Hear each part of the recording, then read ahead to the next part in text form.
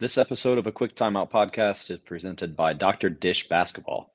Dr. Dish machines are the most advanced shooting machines on the market. If you haven't already, join top programs like Duke, North Carolina, Baylor, Florida, and countless others and upgrade to Dr. Dish. And now save an extra $300 on select models when you mention Quick Timeout Podcast. To find out more, visit drdishbasketball.com.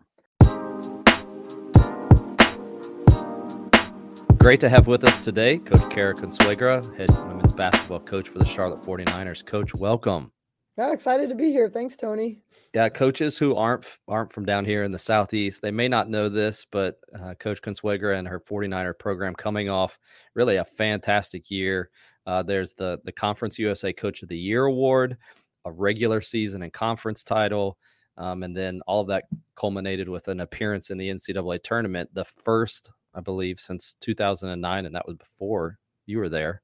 I did follow your team's run last year through your Twitter account, and just so that we're clear, like, it wasn't like your team was terrible and you finally broke through, but you know that's a haul of accomplishments. What did that run and the tournament appearance and everything else that went along with it? What did that mean for you personally, and in regards to like what you've built there and what you all have built there at Charlotte? Well, I think for me, honestly, it was really validating. I feel like we've had a really great program. We've been close and, for whatever reasons, I mean, you know how hard it is. It's so hard to win. And sometimes it can just be bad luck. It's one injury. It's one player leaving. And it's just has felt like we had been building and we were close, but we had, that one thing that just kind of tripped us up. And, every year, I think like every coach, I'm evaluating after the season, like, how can we close this gap? We're so close. And, I always felt like, I feel like we're doing things the right way. We operate our program on our core values, and, we're building leaders, and, we're building our kids up. And I mean, we're not perfect, but we just felt like we were doing things really right. And at some point we would just break through. And so I think that's really finally what happened. We stayed injury free. It was the first time that I can remember in my 11 years going into the conference tournament healthy, which makes a huge difference, obviously. And, it just really validated everything that we were doing. And I think, that was maybe the coolest part of it. So many moving parts. And I think even for high school coaches, something not understanding like how long the college season is. And even with those additional weeks, months, the injuries, like small injuries, accumulate, and just bringing things together at the end can be difficult, even when you feel like you have a great team going into it. You have in place, you mentioned your core values, and I know that's something that means a lot to you. Can you share what those are and kind of what you use to help communicate those to your players? Absolutely. When I was hired at Charlotte, I was 32 years old. I was one of the youngest head coaches in the country. And I just really had a passion, not just for basketball and winning, but for helping young people grow. And I thought, okay, I need to build this program based on something more than just winning and losing. And so I came up with the mantra, play with heart. And heart, honestly, is who I am. I'm the head coach. I'm leading this program. I don't need to make everybody like me, but, I'm setting the tone every single day. And so, I thought about who am I on the inside? And, when I was a player, everybody always talked about how I played with heart. And so I came up with that mantra, and it stands for heart, effort, accountability, respect, and toughness. And, that has become our mantra here at Charlotte. And, again, I implemented it on day one. So, everybody who's come through our program in the last 11 years, they know what it is, they know what it means. And I think, with any core value, it's like, how do you turn the mantra into something real life, something tangible, something our players can understand. And we spend a lot of time, not just talking about what it means, but showing them what it means.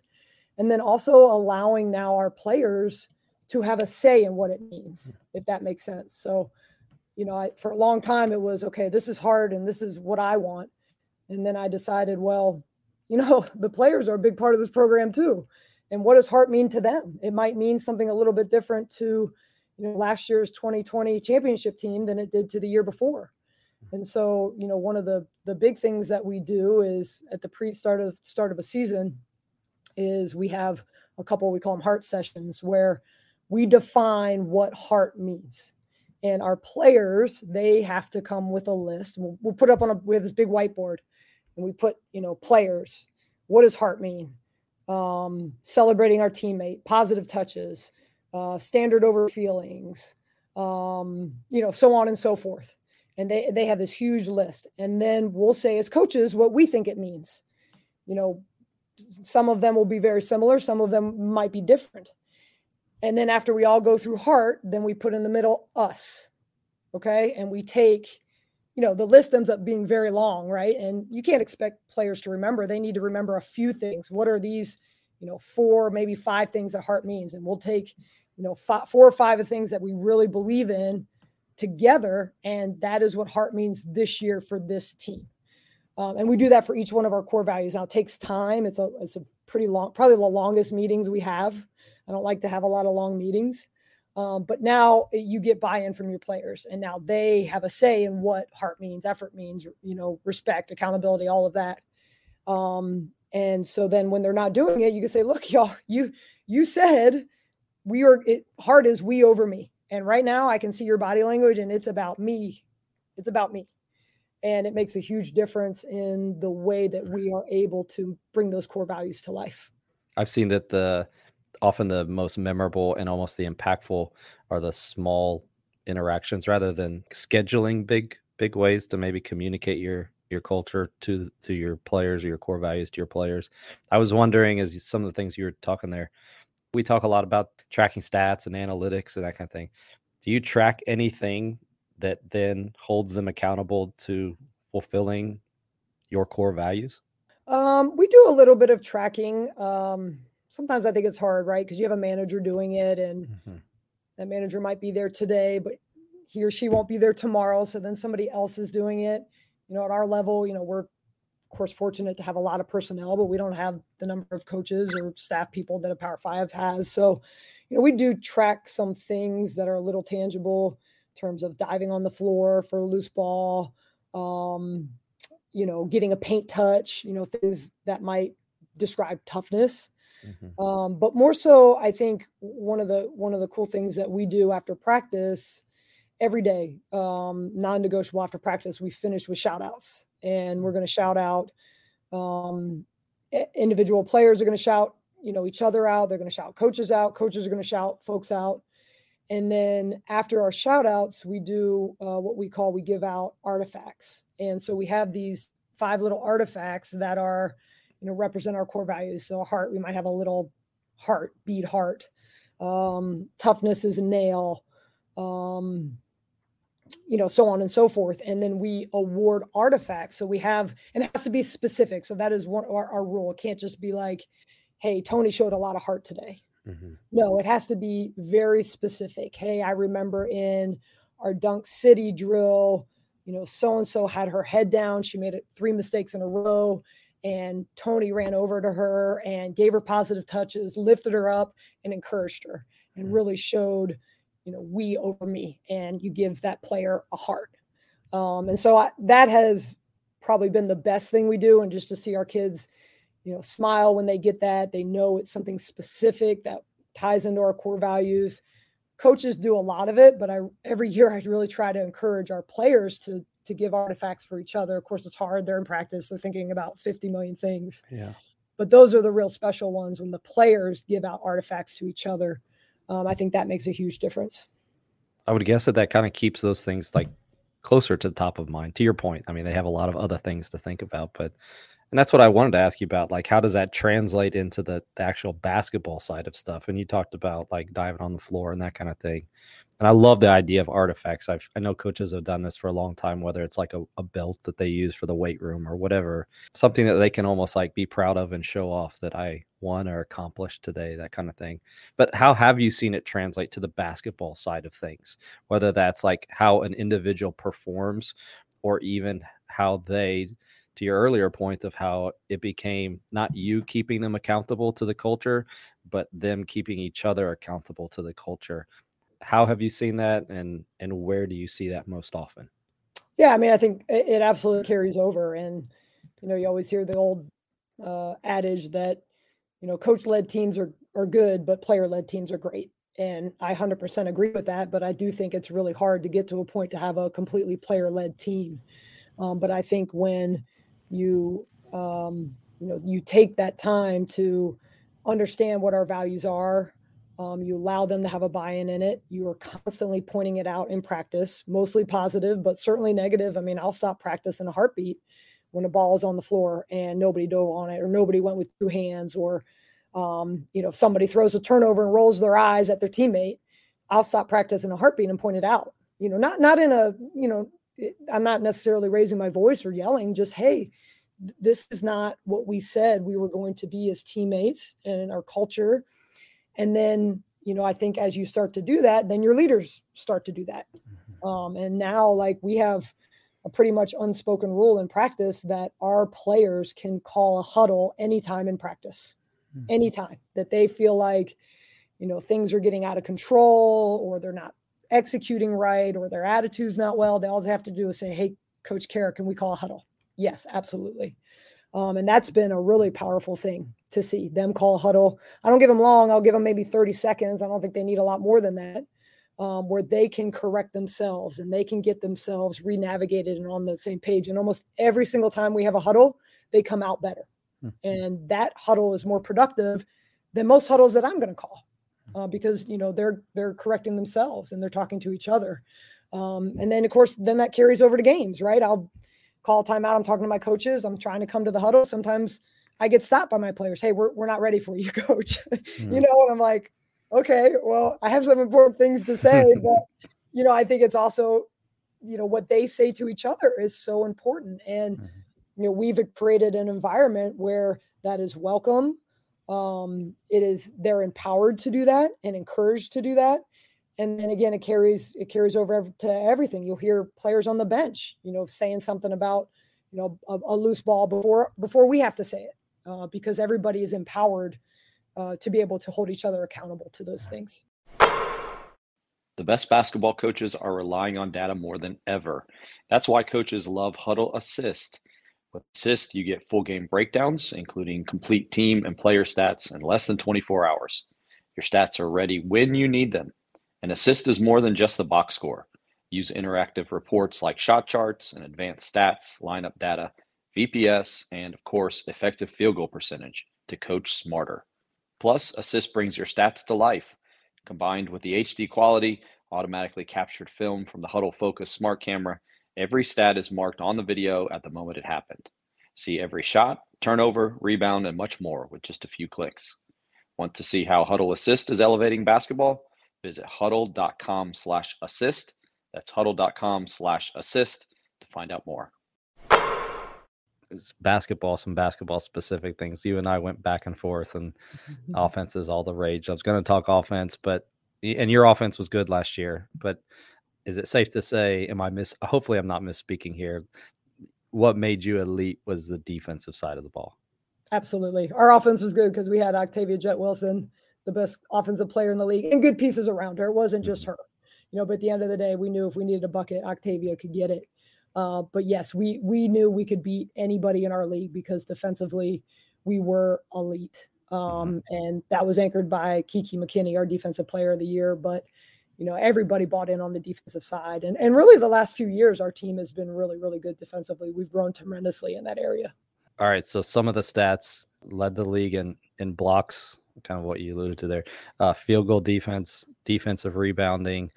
I'm going to start from the end and go forward. And the last one that I thought was extremely impressive, holding teams to under 24% from the 3-point line, which at one point I saw was like third in the country. Yep. So I've found that you hold teams, high 20s, low 30s. Maybe you're doing something, maybe you're not defensively. But when you're like in the low 20s, I'm going to guess that there was a very specific plan of action as a coaching staff. Yeah, for sure. I mean, for us, everything our defense is built on is discipline. We believe in making people have to score over us. And so, sometimes it's hard, particularly when we get transfers who come in and, they've been in a program where they're denying and going for steals and going for deflections and things of that nature. Like that's not who we are. Our philosophy is to keep you in front of us and make you have to score contested over us. We have a couple things that are non-negotiables in our defense. We're not giving up transition layups. So as long as you're not in foul trouble, if there's somebody that's open for a transition layup, you better chase her down and foul her before you give her that. So the next time it happens, she's thinking about you coming. We're not going to gamble. So we're going to keep you in front of us and make you have to score over us. And we're not going to give up uncontested threes. If your hands are down on a closeout, if you don't contest the three, you're likely coming out of the game. And to me, like you're going to make mistakes defensively. And obviously there's a whole lot more that goes into it, but very simply, no transition layups, no gambling, no wide open threes. And, we found in the last few years that if we can stick to that, it's hard for teams to consistently score over us, possession after possession after possession. I was watching some film of you all this week, and I think maybe it was a couple years old. Did you do a lot of switching last year? We did when the game plan called for it. Mm-hmm. I honestly don't really like to switch because I think players aren't elite enough as communicators to do it. And I feel like, again, if you think back to our non-negotiables, we're going to keep you in front of us. Mm-hmm. And I think when you switch, those breakdowns happen more frequently. In fact, it was early in my coaching career. I actually used to switch a ton early. And then I had a year, and I can't remember the year, where we lost like 10 games by 8 points or less. I mean, it was heartbreaking. Season could have gone the different way. So I went back and I watched all of those games, particularly the last 5 minutes of those games. And every time we had a defensive breakdown, it was on a switch, because it's so hard to communicate it. So at that point on, I stopped switching. Now I will do it if the game plan calls for it. Marshall last year, what they ran, I remember specifically, like we had to switch. There was no way we were going to keep them out of the paint. They had too good of shooters. So we switched against them. But typically we like to have that accountability to stay with our man, fight through and keep them in front of us. Let me relate it back to 3-point shooting, because again, as the game has changed, so many teams are reliant on that and the amount of 3-point attempts that they're giving up. How do you, and specifically as teams are using screens on ball and off ball to create those either shot opportunities or like the next pass shot opportunities, what specifically techniques, whether it's, staying connected to people or closeouts, like what are you emphasizing? And then what does that look like practice wise so that the players understand that this is important and we're repping it enough that they're actually good at it? Yeah. So we start personnel really early. So personnel is huge in terms of our defensive game plan. Our players might not know exactly how to play a set, or they might not be great at identifying what set's being run, like the way the coaches are, but they're sure going to know that they're guarding a Curry. So we use NBA, names. Curry is obviously, what's Steph Curry? He's the best shooter in the world ever. And so we identify that, number 22 is a Curry. Any Curry we are staying connected to. We're not leaving. We're not coming off. We're not helping. We're not necessarily denying, but we are staying connected through any screen. One pass away, we are staying connected to that Curry, and we're going to make pretty much life miserable for her. It's going to be really hard for her to get catches. Then we have LeBron's, which is somebody that can do it all. Three level scorer. We may come off of them a little bit more just because, obviously they're not going to always catch and shoot it the way we identify a Curry to, but obviously we're still pretty high alert on a LeBron. And then, we have a Westbrook, which is a drive first. Then we have a Harden, which is a shoot first. And then last but not least, we have a Rondo. So somebody who doesn't shoot it from the perimeter, we're going to help off that person all day long. We're going to make them score. So anytime a LeBron is driving, if you're on a Rondo, you better come off and bring two people to her and make her pitch it to that Rondo and see if she can make the shot. So we're extremely personnel based, and we start it super early. Like we'll start practice. We start classes next week here at Charlotte. The week after, we'll start practice, and we'll start implementing personnel. And, anytime we're going against our practice guys, they always have personnel. So it's something that they're training and integrating from, almost day one in the fall, so that when we're in February and somebody gets subbed in or comes off injury and we didn't know who they were, and we can quickly look at it and say, okay, this is a Curry. Y'all know how to play her as a Curry. I would guess too that by not switching, players are able to remember and stick with rather than when you switch creates that indecision and that kind of stuff and late closeout and threes made. That is exactly right. And that is another reason why I don't want to switch. If my assignment is a rondo and I know I am the helper for the game, but suddenly I'm switching and now I'm on a Curry and now I'm on a LeBron and now I'm on a Westbrook, it's just, I mean, the most elite players, it's really hard for them to know 4 different people they're supposed to guard. Mm-hmm. Versus if we're not switching and I'm on the rondo all game long, I have one responsibility. That is to help keep my feet in the paint, show my chest, force pitches all game long. And there's really no excuse as to why you shouldn't be able to do that.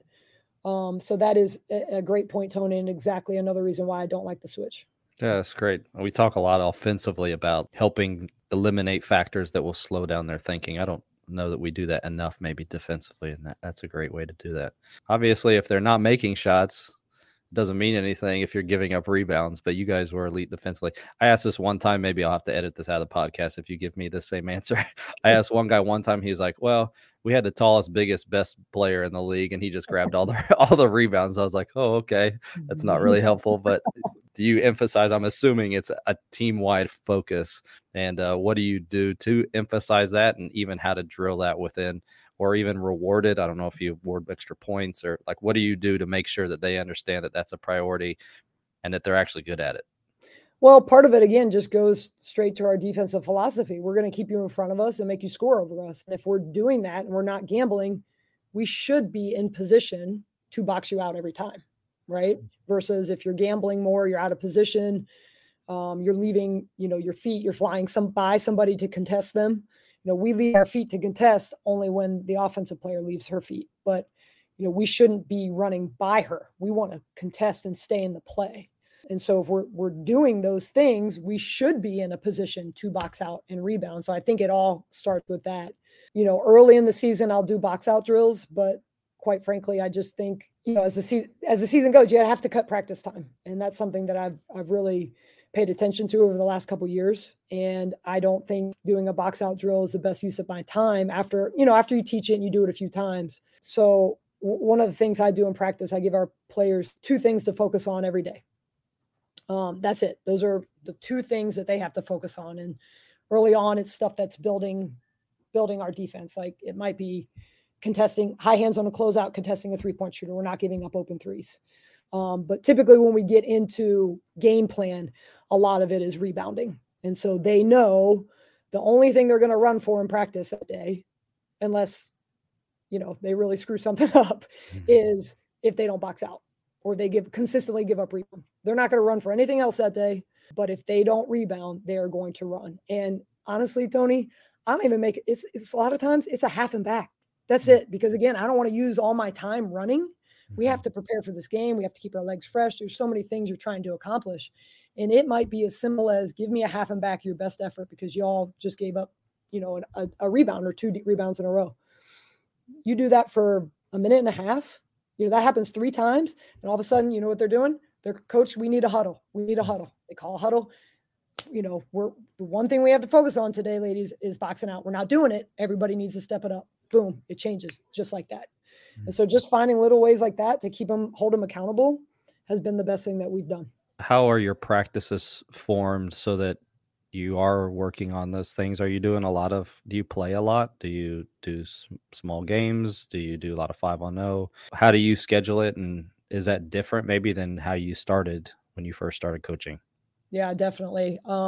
We play a lot now. That is not how I started coaching. I used to be probably like many other old school coaches, lots of drill work, a lot of 5-on-0, a lot of really long practices. I mean, I used to practice 3 hours, 2.5. We'd be in February. I'm still going 2.5. Just you look back now, I'm like, God, I was dumb. But it's what I knew. And it's who I am. Effort is part of our core values. Like we're not working hard enough type of stuff. And, I started to change that philosophy a lot. My strength coach here at Charlotte, Stacy Weaver, helped me a ton. We invested in Catapult, all the little things to be able to manage load and learn more about that. And, now, we make things so much more simple. And, a lot of it is I trust our players. Again, like, why are we doing box out drills in February? If we can't box out in February, we're in trouble. Mm-hmm. We're in a lot of trouble at this point. So, I like to do a lot of playing. In fact, again, I just talked previously about running if they don't, follow up on their one emphasis. But other than that, like the only times you run in our practice is if, you lose. So anything that's competitive, you lose, you're going to run.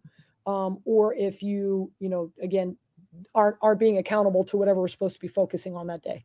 Otherwise, all of our conditioning is done playing.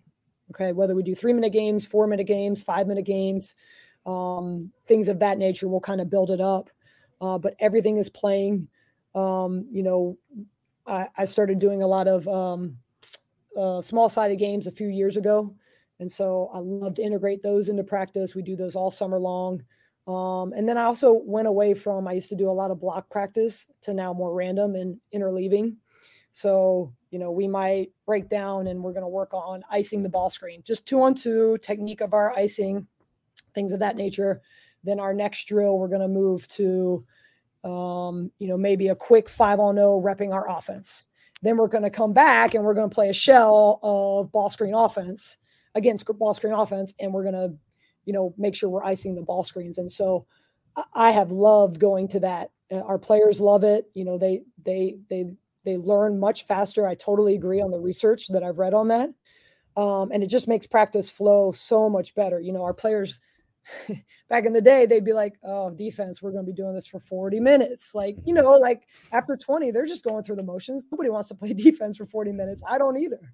Where now when we interleave it, it's just the flow is so much better. They learn quicker. They enjoy it more. And then everything is a lot more competitive because we might have a drill, but then we're going to go to something competitive. Then we might drill again, but then we're going to go right back to something competitive. I was looking at your roster, and with COVID, we're all getting extra years of players and that kind of thing. And you have a lot of returners. How do you plan on managing coming off just a fantastic year? How do you plan on managing maybe expectations from within and without, while also kind of looking to take that next step? And how do you feel the girls are in taking that next step to winning a game or two in the tournament at least? Yeah, I mean, I think, obviously winning last year was tremendous for us. And I talked earlier about how it validated us. But I think the biggest thing that I'm hoping we'll get out of this, and I think is still will remain to be seen, is just confidence for our team. Again, I talked earlier about how we'd be really close, but something would happen and we wouldn't be able to finish the job. Well, the players feel that too. They know it too. It's not just us as coaches. And they would be in those situations again. We're like, oh, here it comes. Somebody went down with an injury. We're not going to be able to finish, whatever it might be. So I'm really hoping that, now that we've done this, they'll have the confidence to be like, you know what, we can get this done regardless of the situation, regardless of what happens. We know how to close now. And I have seen that some in the summer. I think it's hard to tell until we really get into more competitive. In the summer, I don't want the summer to feel like November and December. So we try to have a lot more fun in the summer than we do maybe, when we're preparing for games. But I think that's going to be a big thing. And H.E.A.R.T McMillan, our 5th-year point guard, who's using her COVID year coming back, I think she's going to be the catalyst for that for us. Her and Michaela Boykin. I mean, those are our 2 best returners, 2 of the best players in Conference USA. And I think if they can carry over that confidence to know, hey, we can get this done, I think a lot of our kids will just kind of follow behind. So, when we had our first summer workout, the first thing I said to them is, hey guys, as of today, we're defending champions. We're not champions anymore. So we are defending champions, but, don't forget how hard it was. It's never easy to win a championship, but ours was extremely difficult. I mean, we had to win 4 games in overtime. I think we had 8 other games where it was 8 points or less. All of our conference tournament games were 6 points or less. I mean, it wasn't like we're just blowing people out. And so it was extremely difficult. And I reminded our players of that. And H.E.A.R.T was the first one that said, oh, yeah, it was so hard. I'm like, don't forget that. It doesn't get easier just because we've done it now once. So hopefully, they'll be able to hold on to that. All right. Last thing I'll ask you, for you personally or for your staff even, is there anything that you're looking to either implement or do differently this year than you did last year? Yeah, I think the biggest thing, we want to make a little tweaks offensively for us. And some of it, again, was a byproduct of who we had. Octavia Jett Wilson, best player in the league. She's going to get a lot of touches. But I just felt like last year we were really stagnant offensively. I've always liked to run ball screen action. I like the 2-player game. I just think it's hard to guard when you have really good players. But we run it out of a high ball screen set, and we put players in the corner, and it provides the help. When teams are good defensively, we're not moving enough. So, we've talked a lot this offseason about how can we get just more movement for us offensively. I mean, teams are just too good. They're just too smart. Coaches are too smart. They know how to game plan. They know how to help. They know what your weaknesses are. And we just can't all sit around and watch one player score. We have to be better in terms of moving the ball, and then moving, if we have a ball screen happening, we need just to, again, hopefully create, some issues for the defense in terms of where's the help coming from? If we're moving, where's the help coming from? So that's really been the biggest thing that we've talked about as a coaching staff in terms of, how can we be a little bit harder to guard on the offensive end? Yeah, that's a big undertaking, but pair it with that defense, and you guys will be really tough, really tough. That's Coach Cara Consuegra of the Charlotte 49ers. Coach, great stuff. Thank you so much for coming on the show. Yeah, it was fun. Thanks, Tony.